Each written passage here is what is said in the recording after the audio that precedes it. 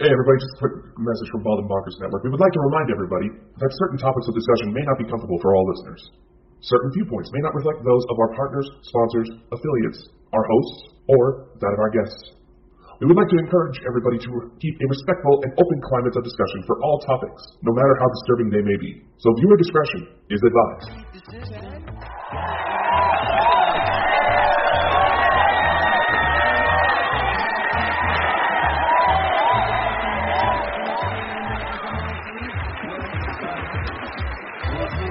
You know this world has gone insane. It is absolutely no secret. But tonight, Saturday night, you are about to experience the true measures of what that insanity can bring you. Tonight, you are about to see Ball and Bonkers, the one-of-a-kind show that delves deep into the world with no holds barred. Now, meet your hosts, Dakota Franklin, specialist of the strange, and Crystal Mule, the UFO fanatic. Now, give it up, and let's see what these two idiots can bring you.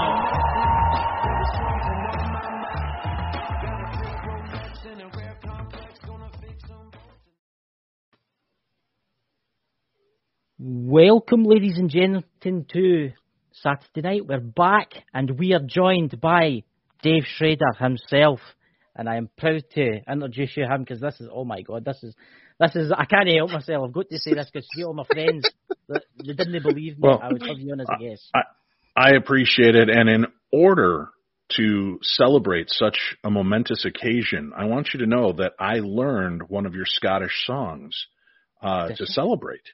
Yeah. So if you don't mind, right, just as, you know, I know that the Scottish Highlands and the territories out there have got some of the most beautiful and gorgeous areas and musicians and songs that are inspired. So I believe it goes S-A-T-U-R-D-A-Y, night. S-A-T-U-R-D-A-Y, night.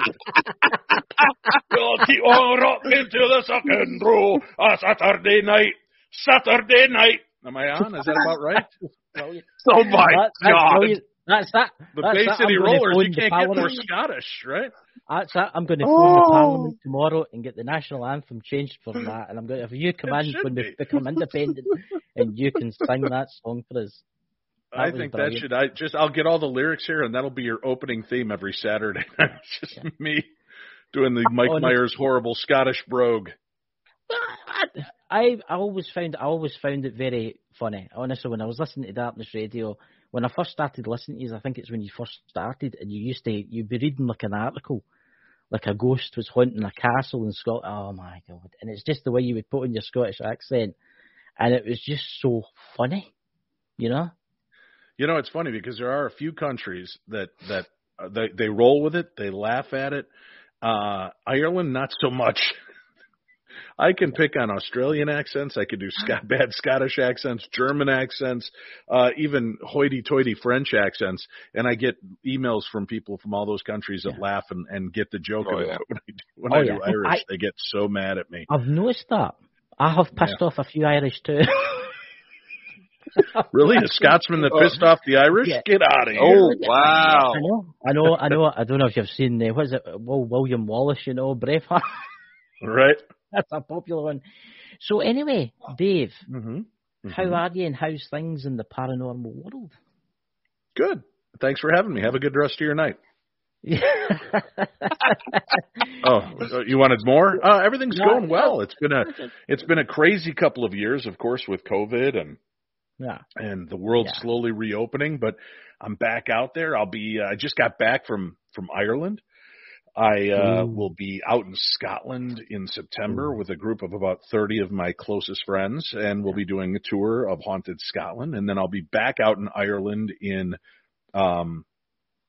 October. So September in Scotland, October in Ireland, and then February I'm heading out to Egypt to do an event out there as well. So whereabouts in Egypt? You going to the Great Pyramids? That'll be yes.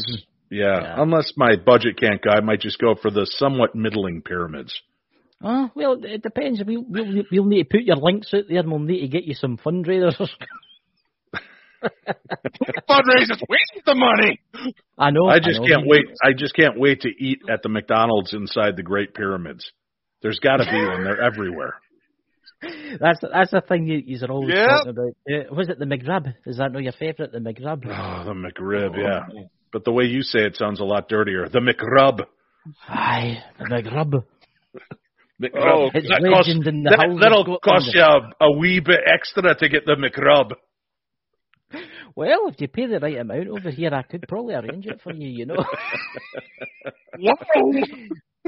But anyway, I always tell people when I go to town, when we get to some town, I'm like, hey, let's try some unique cuisine. How about a Scottish restaurant? There's this McDonald's down the road. We should give it a shot. Oh, God. Yeah. Although I believe haggis and the McRib may be the same exact thing. I'm not sure. When did they put gym mats into a McRib? What? No. Haggis, you've got to try a deep-fried haggis in batter. I don't, actually. I don't have to try it at all, and you're not going to talk me into it. No, honestly, it's better than the McRib. There you go. Say it there. What? The McRub? The McRub? The haggis is better than the McRub. Oh, this is going to get turned into merch. Oh, my God. This is definitely... I would just like to say to some people in the chat, especially PWI Spiritual Investigators, welcome. And there's Mike, the Naked Bigfoot. I just told him that after the show, I would bring him in. You could get to meet him, and he's so happy right now. So sure, that's awesome. I think he's getting all excited, you know. Don't get too excited there, Mike. Keep your clothes on. Well, he's a naked Bigfoot. He's already put the name right out there. He's actually in a kind of weird location. He stays in West Virginia, and his property is actually tormented by Bigfoot. I'm serious. Tormented by Bigfoot? He's got a crazy... When you get to meet him after the show, no doubt he'll tell you. So, Dakota, how are you? I'm enjoying you absolutely fangirling right now, man. I can't help it. I'm one of the legends in the paranormal field and one of the legends in the YouTube. And no, it's me. It's Dave Schrader. Who did you think you were talking to? Jason Hawes? So, honestly, you're one of the best, you know, with the Holzer files and stuff, you know. Right. Anyway, I would like to ask you, we better get this interview underway, you know. We could talk all night. Yeah. Can I ask you, Dave, how did you actually get into the paranormal? How did it all start for you? You know, as I've said a million times, it's just always been a part of my life. You know, I didn't really go into it. It's just always been a part of who I am. And I've had hauntings and a Bigfoot sighting, naked Bigfoot sighting on top of it. Why I was naked, there's still no answer for that. I've seen UFOs. I've had, Mike, what are you doing? That's right. He's giving me a McRub. Don't ask questions. Do you know Mike in real life? Are you two years friends? Are these? That's okay. No, you know. Yeah, we're friends. Who are you? Yeah. So it's just always been an active part of my life. So I've accepted it for what it is and enjoy it. Yeah.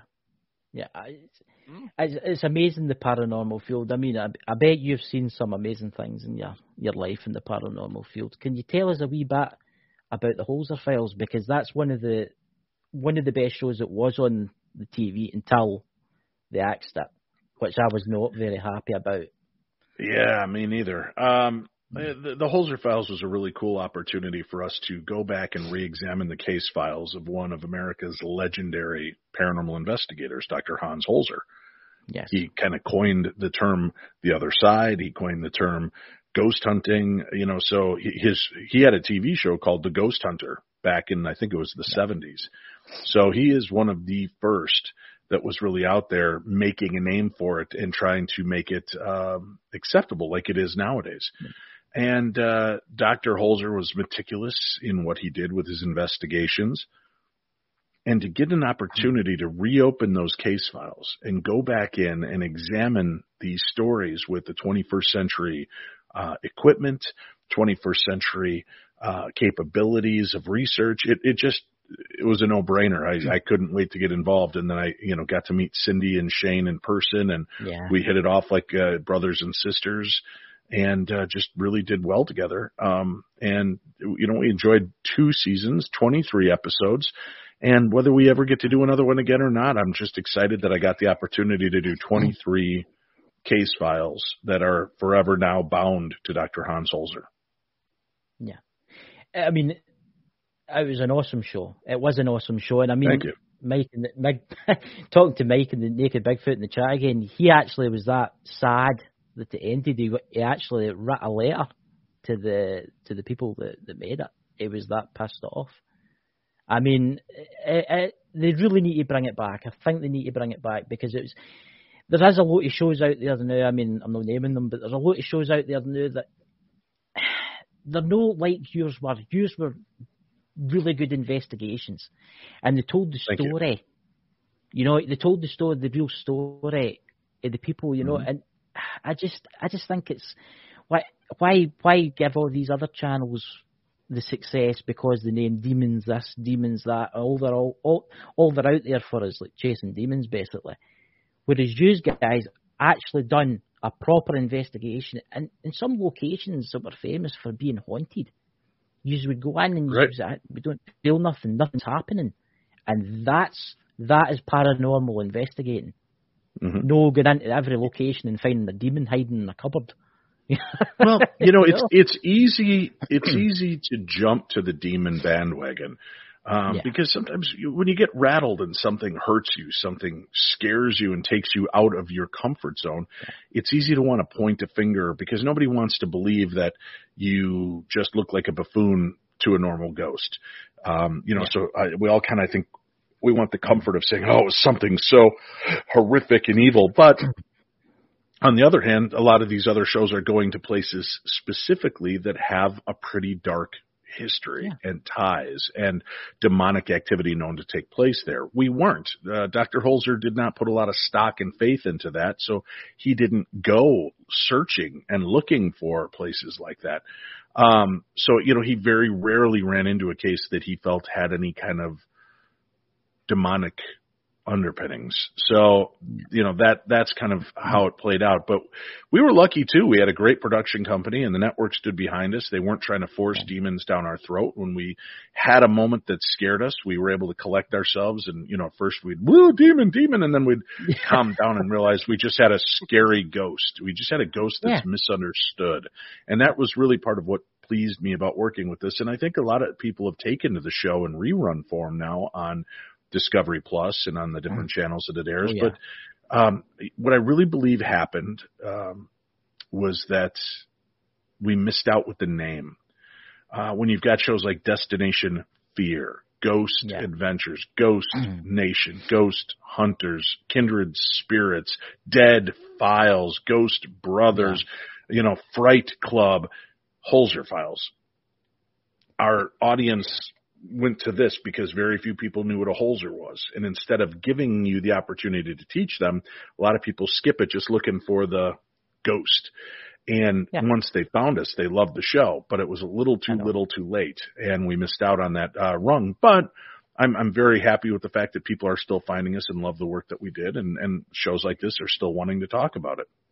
Yeah, I mean, I think we all need to pick it and send our letters into the TV studio. We need a season 3 back. We definitely need a season 3 back, and hopefully it will happen. And I think you should keep it called the Holzer Files because I mean, I think it should have been like the whole. If it would have been called Holzer's Ghost Files, I think that would have fit everything.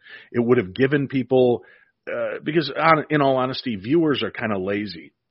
We as general are lazy. If your product doesn't say what it is, people just kind of skim over it because they're going in. I want to find a good Bigfoot show, and if the show's called Crazy Cryptids, they may not know cryptid is tied to Bigfoot. They're just looking for a Bigfoot.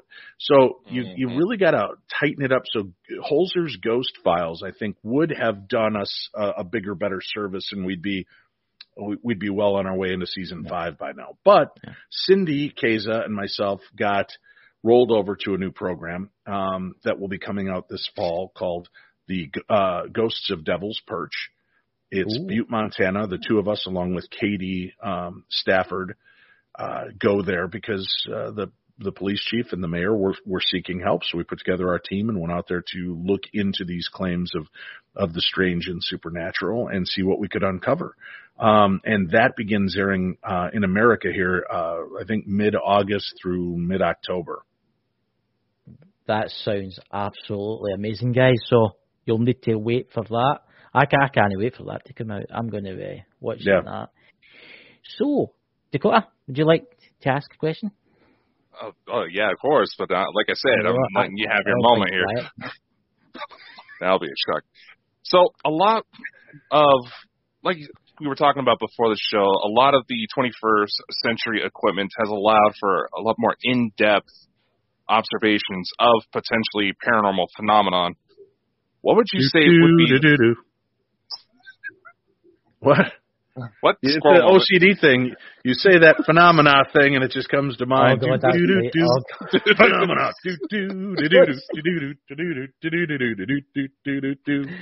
Oh God, phenomena. Oh, all right. God. Go ahead. I'm sorry. Phenomena. Phenomena. This is brilliant. Next thing you know, the smelly gas is going to make its way into the show. Oh, God. Yeah. So we already have a smelly host. Anyway, Smelly Gaster. Oh, my goodness. All right. So I'm sorry. Your question, I'm sure, was very good before I derailed it. That's okay. We're used to things getting derailed. Basically, as I was going to say, where do you think the paranormal field is going to go? Because I've noticed, and a lot of researchers we worked with have also noticed, that there's a lot more open-minded approach to where even active psychiatric facilities are reaching out to paranormal groups for help on potential hauntings. So what are your thoughts? That's what's right. Can I call BS? Sure. I have a hard time believing that. I have a hard time believing that active psychiatric hospitals are looking for ghost hunters' help. I don't see it. They're licensed. One. Dakota. I'm telling the truth.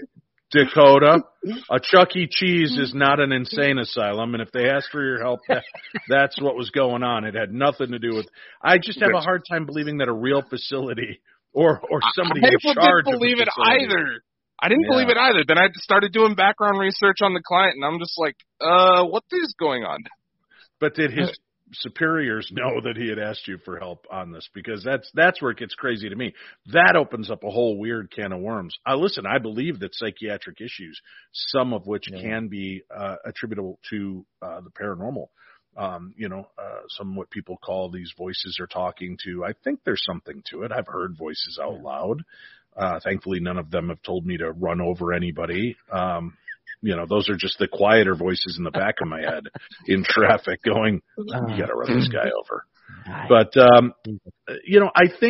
I think the world has become a lot more open and accessible to the concept of the paranormal. There are police officers that have paranormal teams. These guys are bent on logic and looking for true evidential aspects. And so to me, if you're starting to get people like that involved, and look, 5 years ago, anytime a UFO story came on the news, right, it was preceded with the X-Files theme and kind of you had the host of the news going, well, today there was a UFO sighting over Loch Ness, and this is what locals had to say about it. I was sitting over there, well, she didn't come over. She in the sky, and like that was a great, and Mom said, come out of the water. I saw you. We was get out here, and we'll saw it together. Right? And then they go back. What did you say there?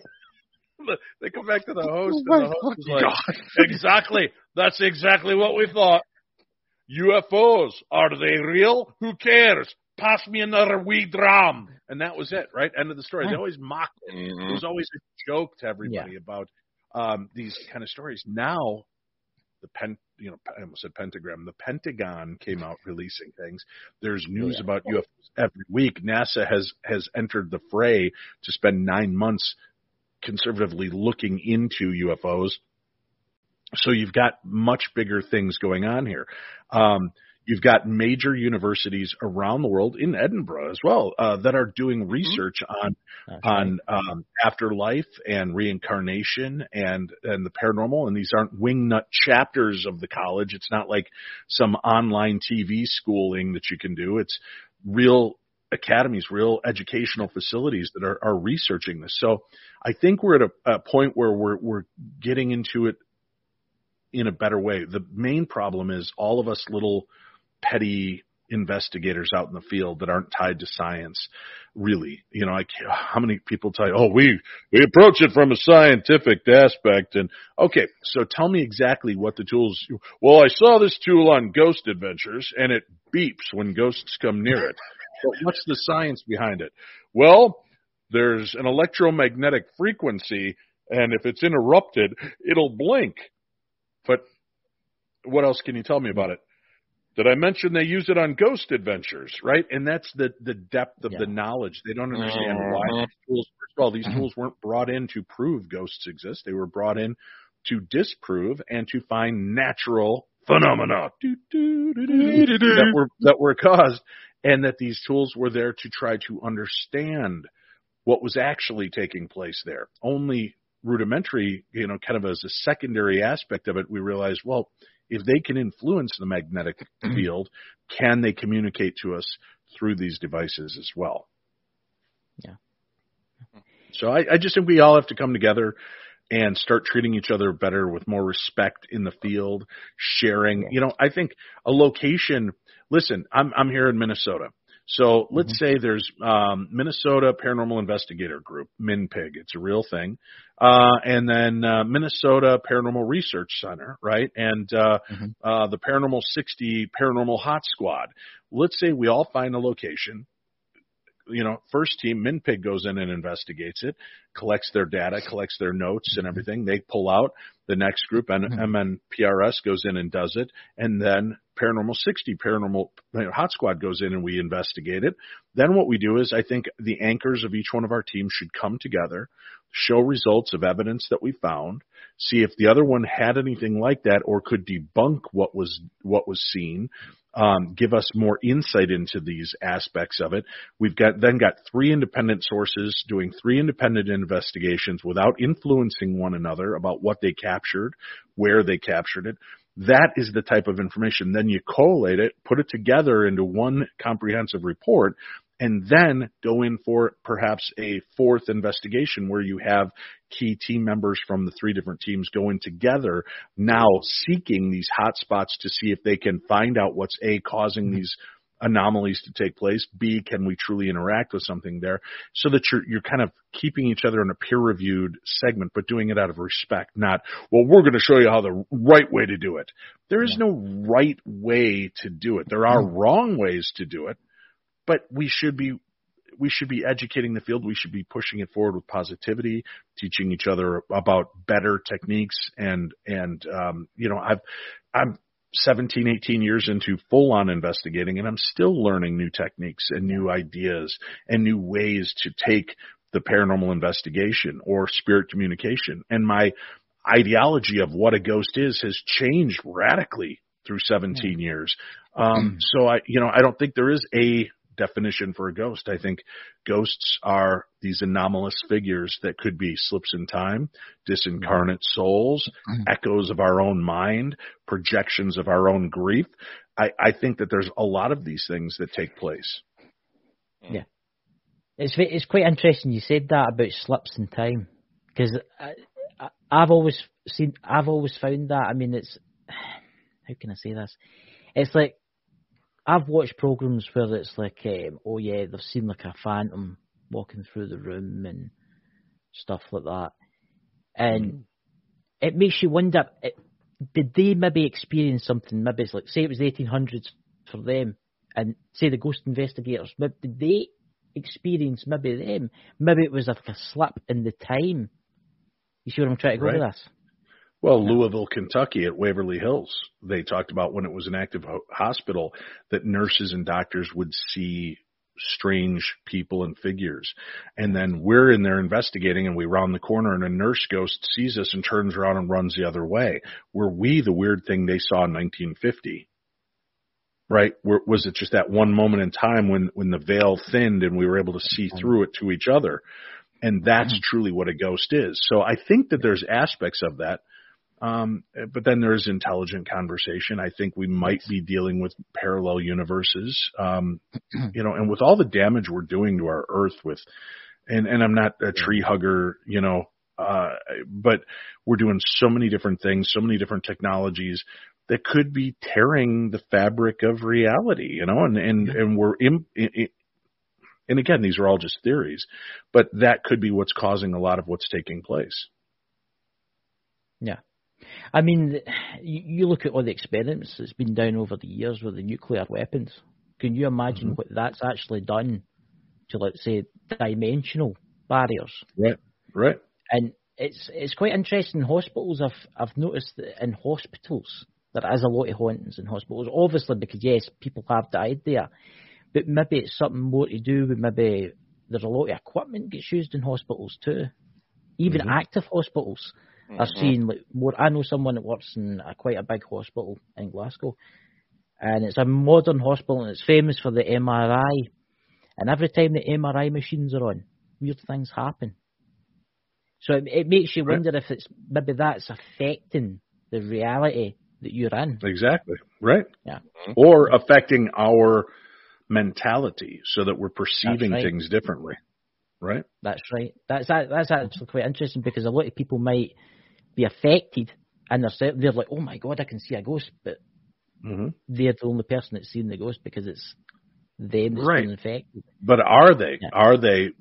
Could somebody else that was near them see the same thing? If they were, there are these shared near-death experiences where somebody is dying in hospice and they start to see lights and angels, and somebody they're visiting starts to have the experience with them because they're kind of in that same vibe, in that same zone. Yes. And if you're tied together, does this allow you to see it? Or just because you're dying and the brain and the chemicals are shutting down, is it that we got to give it up to just hallucinations? No, maybe those neurons are stripped now. The brain is fully exposed and able to see beyond the parameters we give it. I mean, there are a lot of tricks. Our brain fills in a lot of spots, right? Our brain tries to make sense of things. We have blind spots, and you could literally take a piece of paper, draw a dot on it, and then hold it out to the side of your head and watch, and all of a sudden you'll see the dot disappear. It's still there, your eyes perceiving the paper, but your eyes going, well, everything on it's white, I'll just fill it in, and it becomes white. So if we're not in a place or expecting to see the supernatural, we very well may be just looking past it through that gauzy haze of our own concepts, Can I ask you, Dave, what is your feelings in the afterlife? What do you actually think happens when your time's up, when it is your time? I don't know. That's part of what pushes me to keep going forward. I want to believe... obviously there's so much really well documented, fascinating cases of reincarnation. As a matter of fact, one of my grandchildren is going through that right now and talking about when they were alive before. So I really think that that's an interesting aspect. Now, the other thing you could look at is, okay, could this kid be tuned in to the same psychic level of that person that once lived? Are they just picking up a frequency? Are they picking up that life pattern and their brain is interpreting it as their own because they don't know how to separate it? It's right. When you get into a meditative state and you're in a dream state, your brain can't discern between a real and a vividly imaginative experience. That's why your body shuts down at night. And that's why when I'm fighting Rocky in my dreams, I'm not beating the hell out of my wife, right? Or chasing after a McRib. Right. The chemicals in your brain keep your body shut down so that you can process all these things without physically necessarily acting it out. Now, if you have neurological issues, which leads to sleepwalking, sleep paralysis, and other things, then that says something unto itself. But it's so hard to truly define what is a paranormal experience taking place. What is the afterlife? There are so many people in so many cultures that have so many beliefs. And their beliefs are, I saw this giant Zen garden. well, that's their heaven. I am starting to believe that we are, in a sense, part of a matrix of our own creation. Hell is going to be, if we leave this planet thinking we deserve hell, we're going to get hell for a while. I think we're going to see the worst of the worst. We're going to have to deal with it. I think hell is facing all the people. You know, that one day I picked on Dakota in 8th grade and made fun of him, and dude, you're a bald 8th grader, you idiot. Nobody's going to ever love you, right? And then I think hell to me is going to be going back, and then from that point forward, reliving Dakota's life to see how my words affected and impacted him for the rest of his life.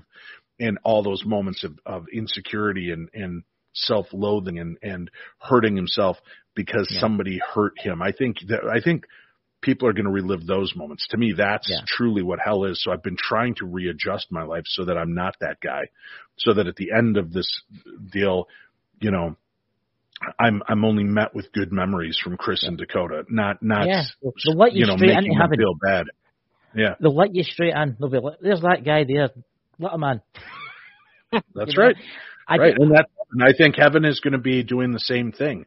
I think it's two sides of the same coin. Heaven to me will be seeing and getting to live through the eyes of all the people I've positively affected, and watch how I might have, that one day I smiled at somebody, or I stooped to lend a hand, or threw $100 to them to help them get out of the problem they were in, how that set their life on a different course. And I can watch that play out. I think that's heaven to me, is watching the good things that we've done, not looking for the pat on the back, not looking for the attaboy, but I think to me that is my version of heaven. That, and being surrounded by my children and wife and all my pets. That'll be heaven.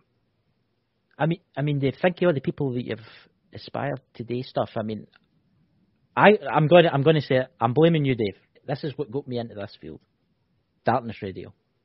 This is what got me into it. Honestly, it's your fault. That's right. But you've inspired me. I've got so many bastard children out there. Do you know how many people have told me that they started their paranormal radio show because of darkness? So I could take that one of two ways. One is a compliment that I inspired somebody, or second, as somebody going, this guy is pure and utter shite. I need to create my own show so that people can actually find out what's entertaining. So either way, I guess if I inspired you, that's the positivity of it. So I hope it played out well for you. It's not just that. I'll take a road, right? I take a road. I used to suffer. Well, I still do. I still suffer from really bad depression, right? Mm-hmm. And I would listen to you, and you would talk on Darkness Radio, and you had the same kind of problems. And I was like, I was moved. I was like, look at this guy. I bet I could do the same stuff as this guy, right? And then I started doing it. That's exactly what I hoped. Yeah, and then I started doing it, and it's opened up the door. I've got friends in the chat, Mike the Naked Bigfoot, Smith Family, Sherry Paranormal World Investigators, Dakota. It's opened up. It's gave me all new friends. So I can thank you from the bottom of my heart. You have done the world a good here. Well, thank you from the bottom of my heart for letting me know that. Dakota, something going on behind you? You keep turning and giving me like the $5 bill profile. Yeah, K2's going off like crazy. Yeah. You know what that means? Your phone's on, and you need to set it to airplane mode so it's not getting pinged by all the messages. See, I'm a skeptical believer. I've seen weird things, but I also know that, Maybe. I don't know. That's actually a good point. What is your favourite ghost hunting gadget there?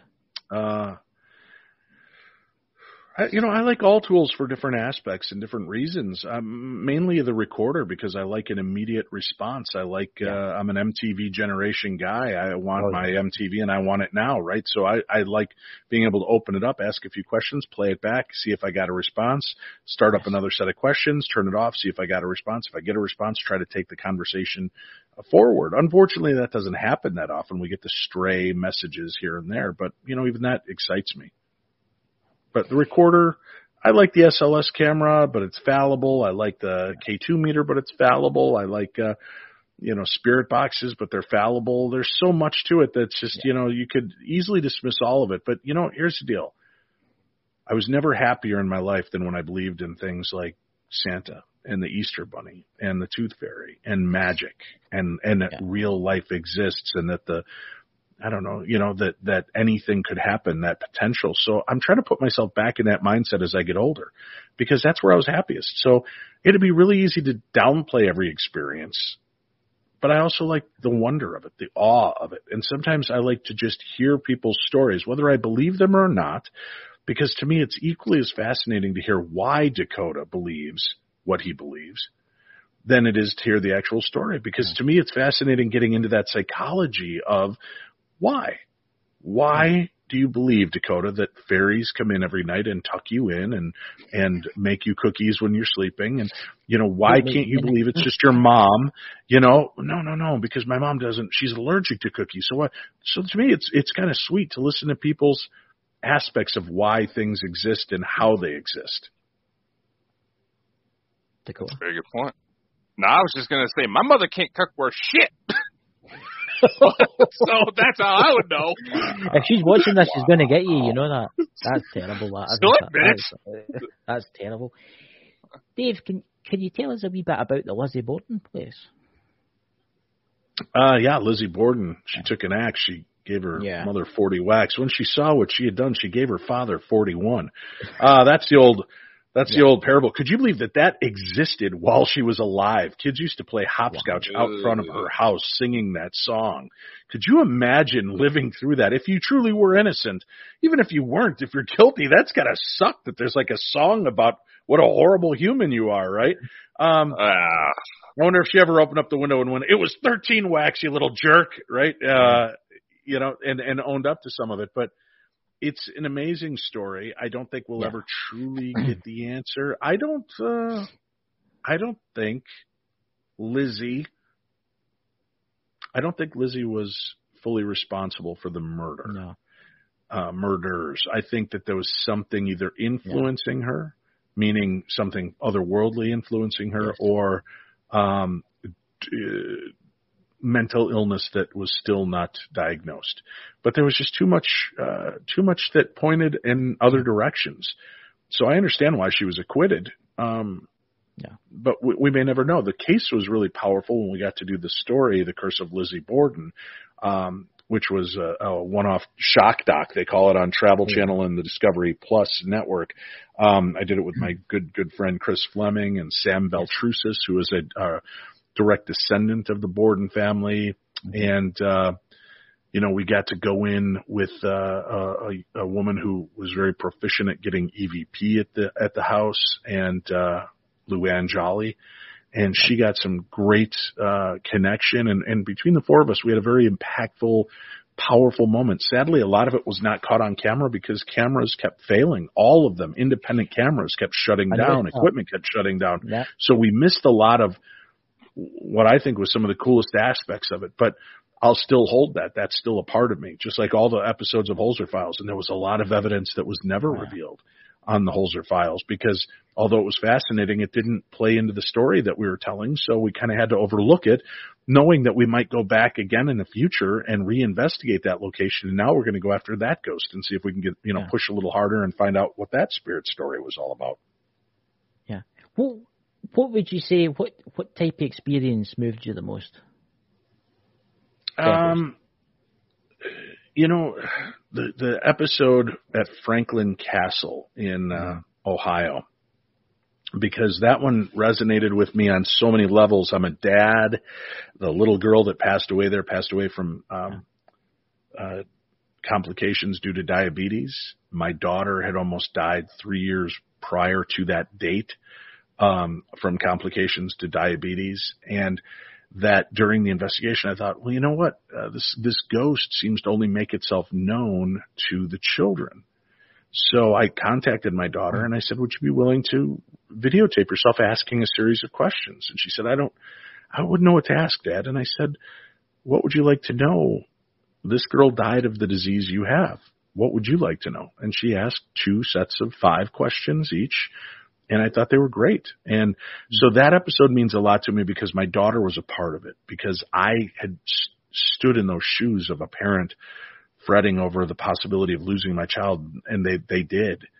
And we got great response and great results in what we did on that investigation. So that one really resonates with me. And then to be able to bring that truth to the homeowner and have her shockingly deny it and become combative about it. But I understood her position as well. Since she was a little kid, this was part of her story. This is what she was told by her parents. So it's her reality. And nobody wants to believe your parents lied to you or manipulated you. So I understood where she was coming from, and I understood why it was a hard pill for her to swallow. But, I also think that we have to remain open to other aspects of reality. And I'm not here. Listen, I said I'm a skeptical believer. I do not believe in orbs as ghosts. And I know you've got listeners right now that are going to go, but I've got one picture. Everybody's got one picture that leaves me scratching my head. But, but I'm also not a jerk. I had this woman who told me, she goes, my husband and I want to tell you the story. My grandmother died a few weeks before our wedding, and we were even thinking about canceling the wedding. And no, Grandma would not have wanted that. She bought this beautiful blue dress. She was going to come to our wedding. And then she goes, and I need your opinion on this. And she shows me this picture of a blue orb between her and her new husband up at the altar. Now, with that story in mind, I just looked at her and I said, I have no doubt in my mind that your grandmother was there with you that day, and I'm glad that this picture brings you comfort. Because I'm not there to destroy somebody's perspective or beliefs, and I cannot tell you unequivocally, 100%, that is not your grandmother, that is just a refraction from the stained glass window that's also blue off in the left-hand corner. So I can't tell you that that's truly what caused that. I can think it, but I know that right now in your heart what you need to know is she was there. So I was able to answer that without answering it. And, I don't want to rain on people's parades when it comes to that, but I also don't believe that, that was a good story and it was a good moment and a good memory for her. Dee's family were spreading lies. It'd be like, okay, I die tomorrow, and suddenly, 20 years from now, they start saying, Dave Schrader was a pedophile and he kept a secret moat in the basement and he would float the children's bodies out into the lake behind his house. And all of a sudden you're shredding my name, right? And that to me is wrong.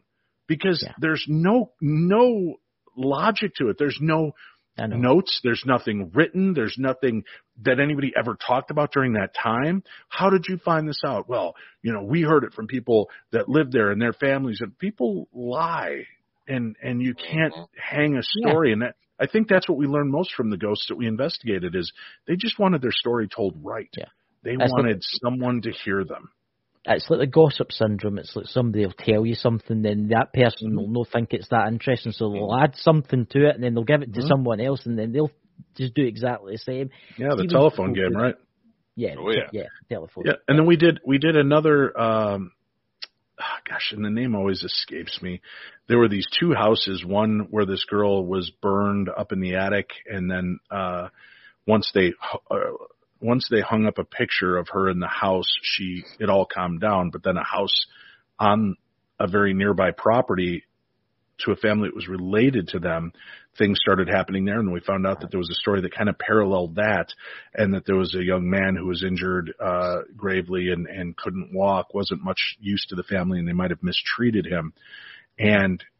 But there was a lot said about this guy. And I remember at one point, Cindy, Shane, and I were just standing there talking, and I just said out loud, to the spirits, I said, listen, Margaret or whoever the mother's name was, we're here now, and we're going to get your son's story right. We just want the help so that we can make sure that people remember him for the good man he was. And we froze, because in that instant that I got done saying that, as we were standing in this little very small hallway with our two camera guys, our sound guy, us, our producer and directors, we were all kind of wondering what the next direction would be for us in the investigation. But we just took that moment to collect ourselves. There's a doorway that led up to the attic, and very loudly from that doorway, this woman's voice went, it was like, somebody heard me. Somebody's going to do something about my son's story and get it right.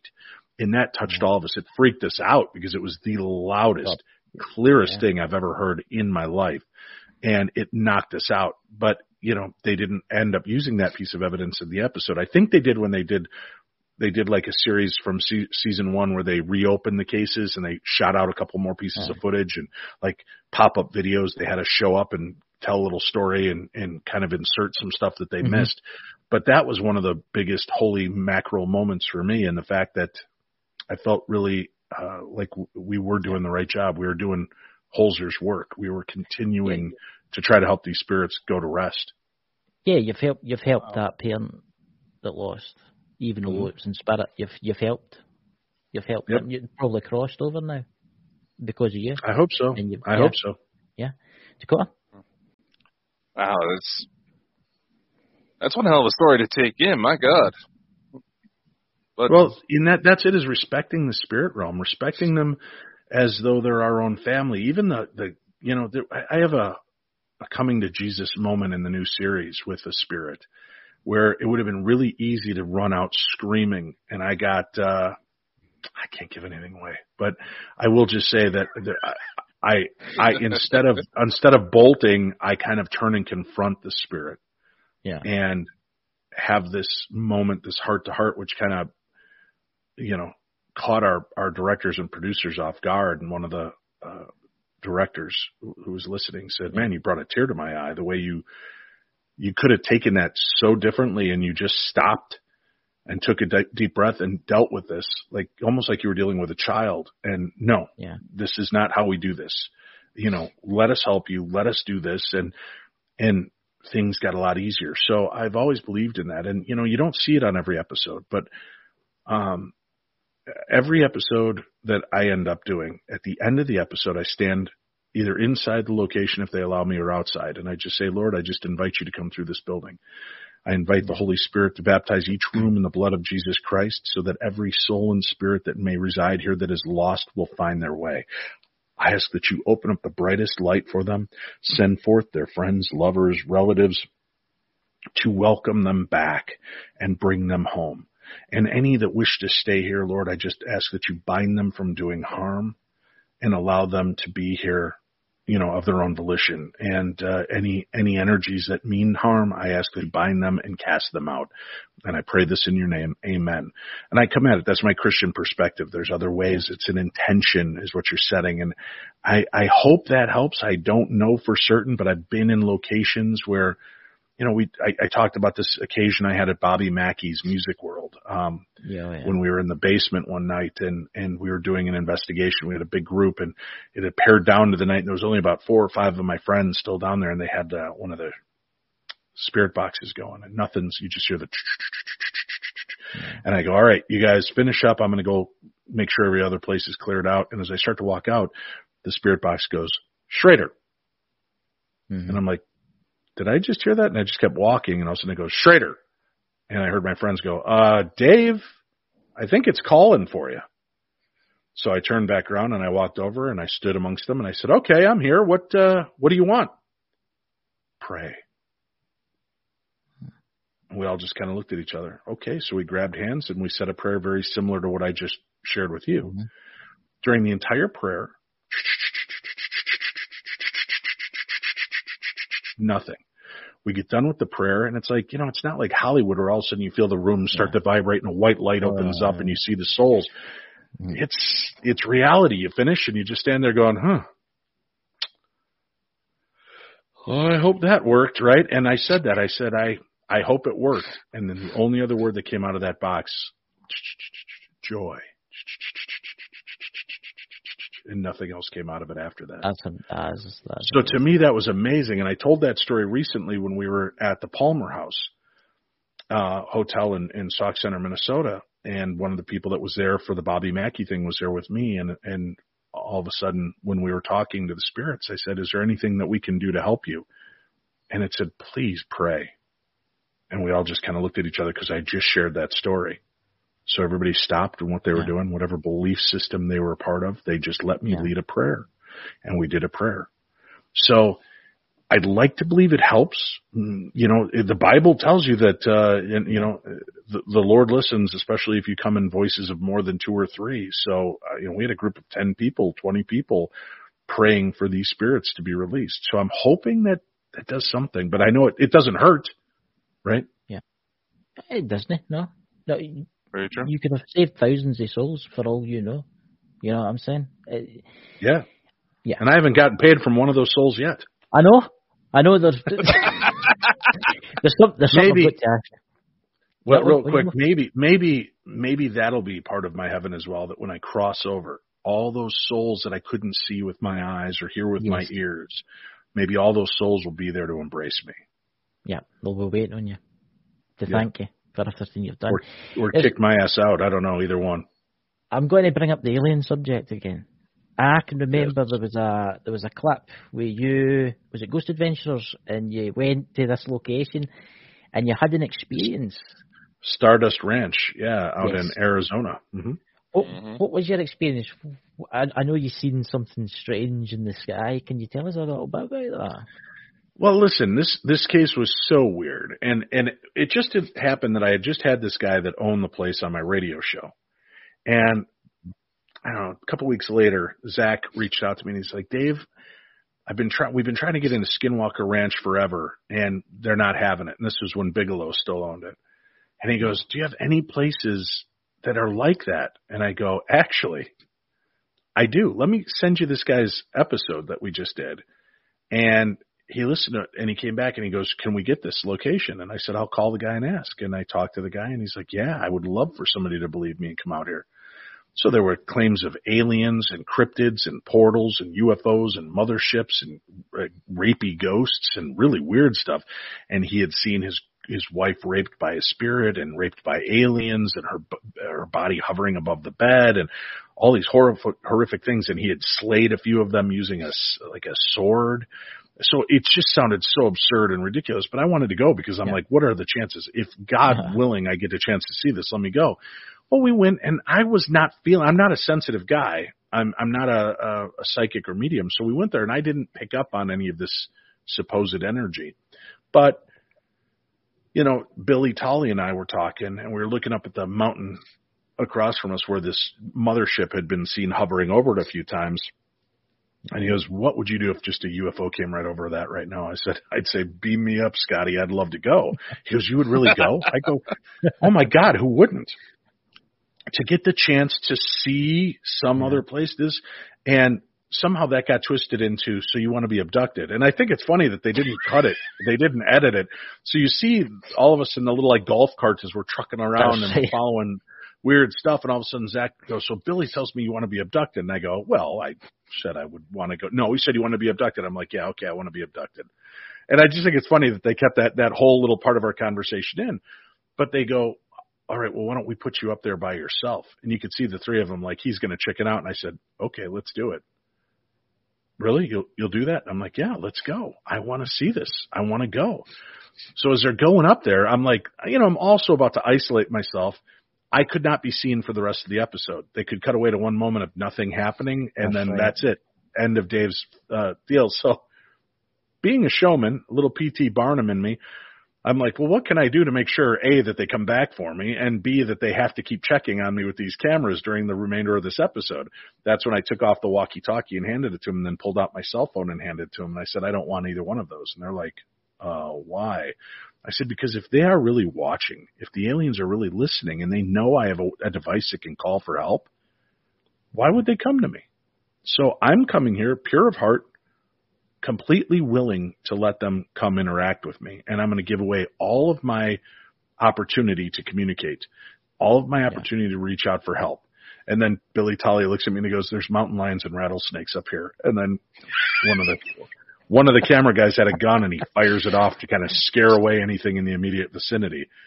And I'm like, well, listen, we all got to go. So, I could do it choking on a ham sandwich, or I could do it being eaten alive on Ghost Adventures. Either way, it's a win-win, right? So let's go up there. So I stood up on the mountain, and I had binoculars they were night vision binoculars with a video camera.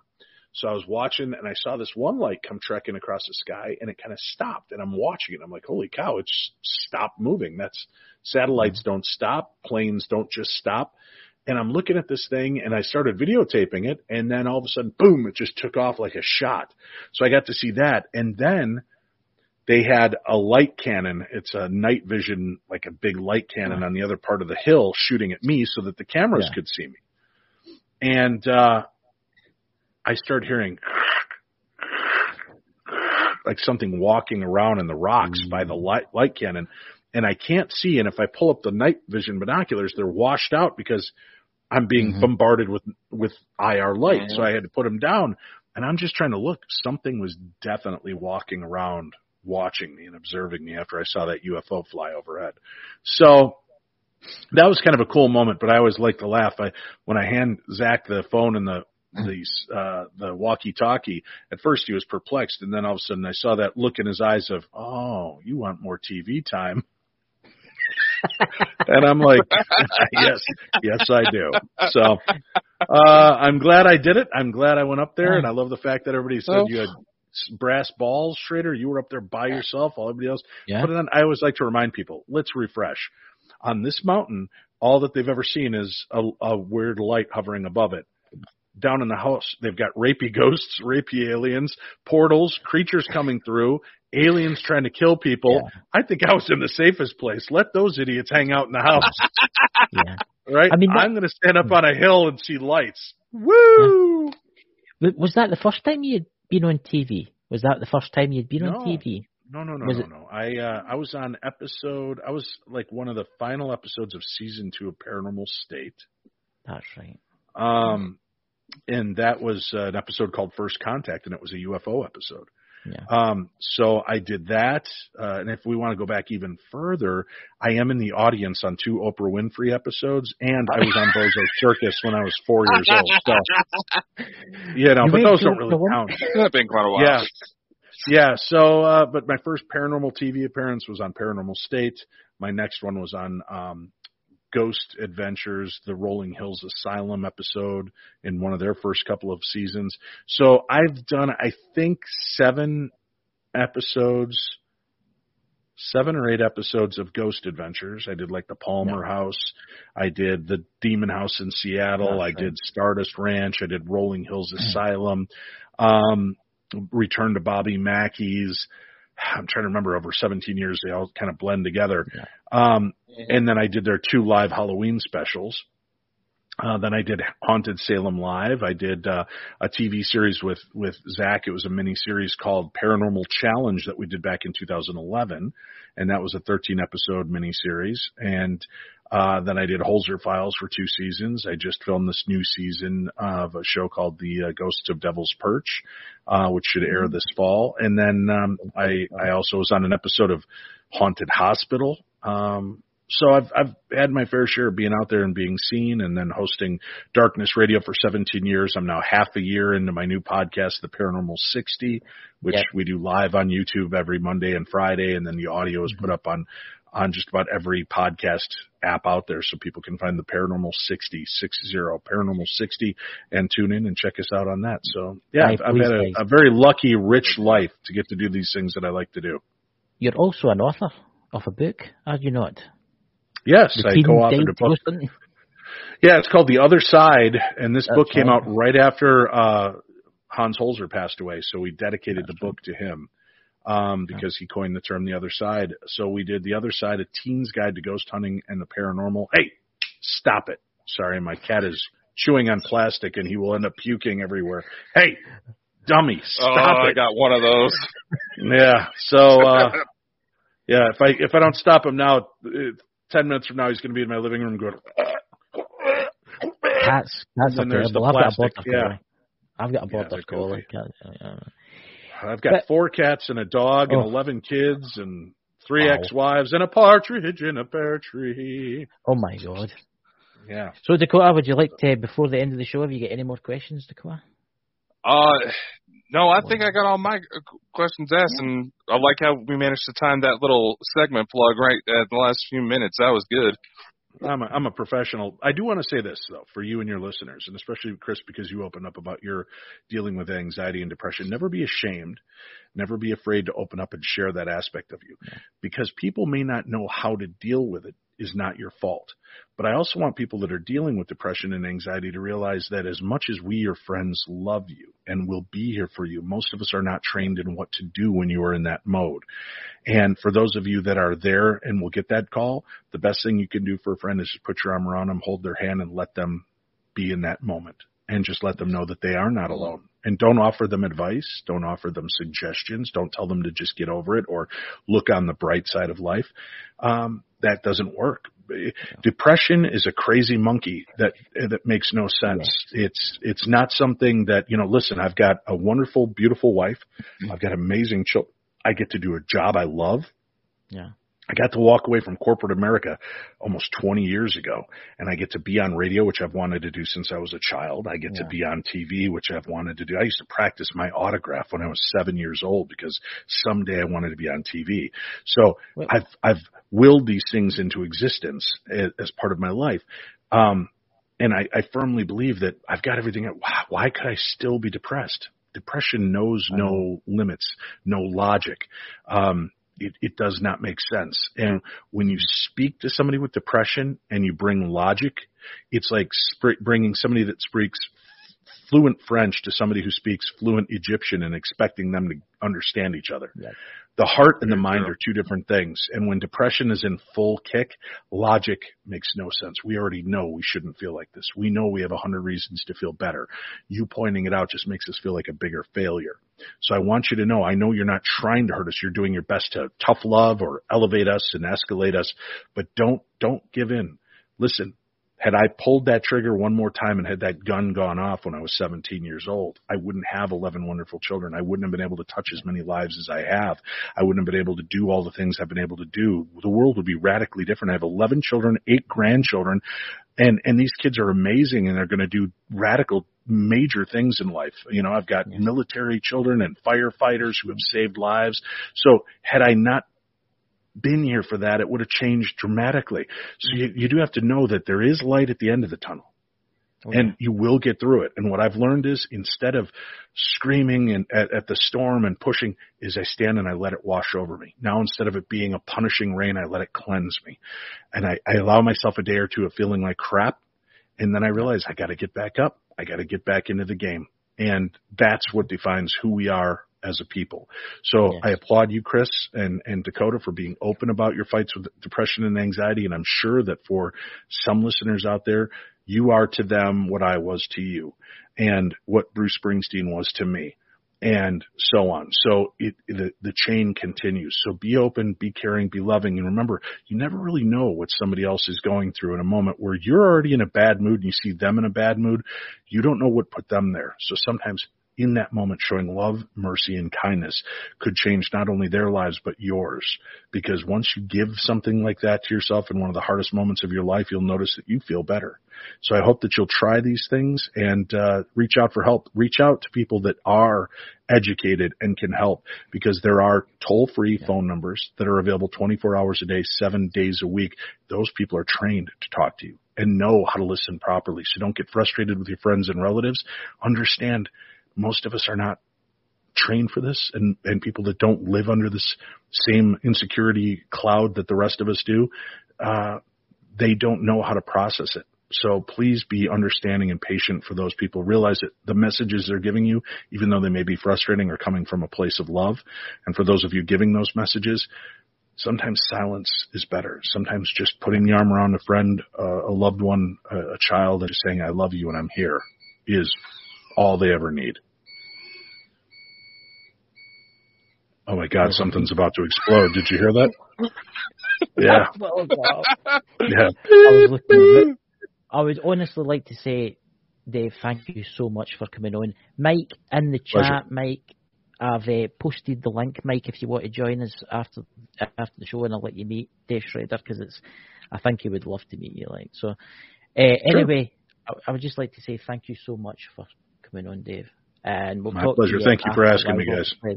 Yeah. Well, we were all bald, but I don't know how bonkers we were. I do feel a little let down by you two. I felt like I was the most bonkers of the three of us. Oh no! You've not got to see our true side yet. I know. So that's what I'm saying. When you bring me onto a show called Bald and Bonkers, I was expecting some more zany antics. I do have one little something. Okay, Dakota, hit me up, and then I'll say hi to Mike the Naked Bigfoot. Well, Mike, don't have a heart attack, okay? Anyway, so, ladies and gentlemen, we do have a merch store, which did just launch an affiliate link, and oh my God, I can't focus on that face. And with Dave Schrader coming on, and with Mike coming on as well, it's probably better than ever to show off one of our new designs. You know, perfect for us bald guys. I'm not bald. My hair is a ghost. I like that. Yeah, it's a t-shirt coming out. My t-shirts. Yeah, it's on T-shirts, mugs. You know. Oh, trust me, I have ghost hair. Do you know how many times I do the 80s? I take the middle finger, put it in the middle for the part, and then shake my head back. I can still feel the hair there. I miss my hair. I don't know where it's been.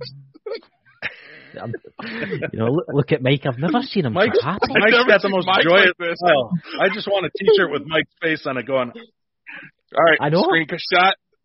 All right, I know. perfect. I need to get a screenshot here. I'm going to get a screenshot of this, Mike, honestly, because I'm going to put this.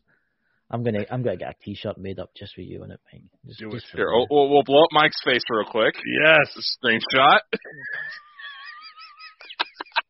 Well, okay, now with the tilt of the head, you went from joyous to Bond villain. I'm going to be honest with you. That's joyous. This is a little Bond villainy, especially with the beard coming down, the bald head. All you need is that white cat you're caressing. Oh, he's actually got a cat in his room. You wouldn't. Well, that's fine. I've got 4 of them. Freaking out. So, everybody, I would like to thank everybody for coming, and especially Dave Schrader, thank you so much for coming. We'll all talk backstage, but everybody have a great weekend, and we'll see you tomorrow night. And have a great weekend, everybody. Don't blow off any of your fingers for 4th of July. Be safe. Much love. And to the haters that didn't believe me, suck it. Yeah. Bye. All right.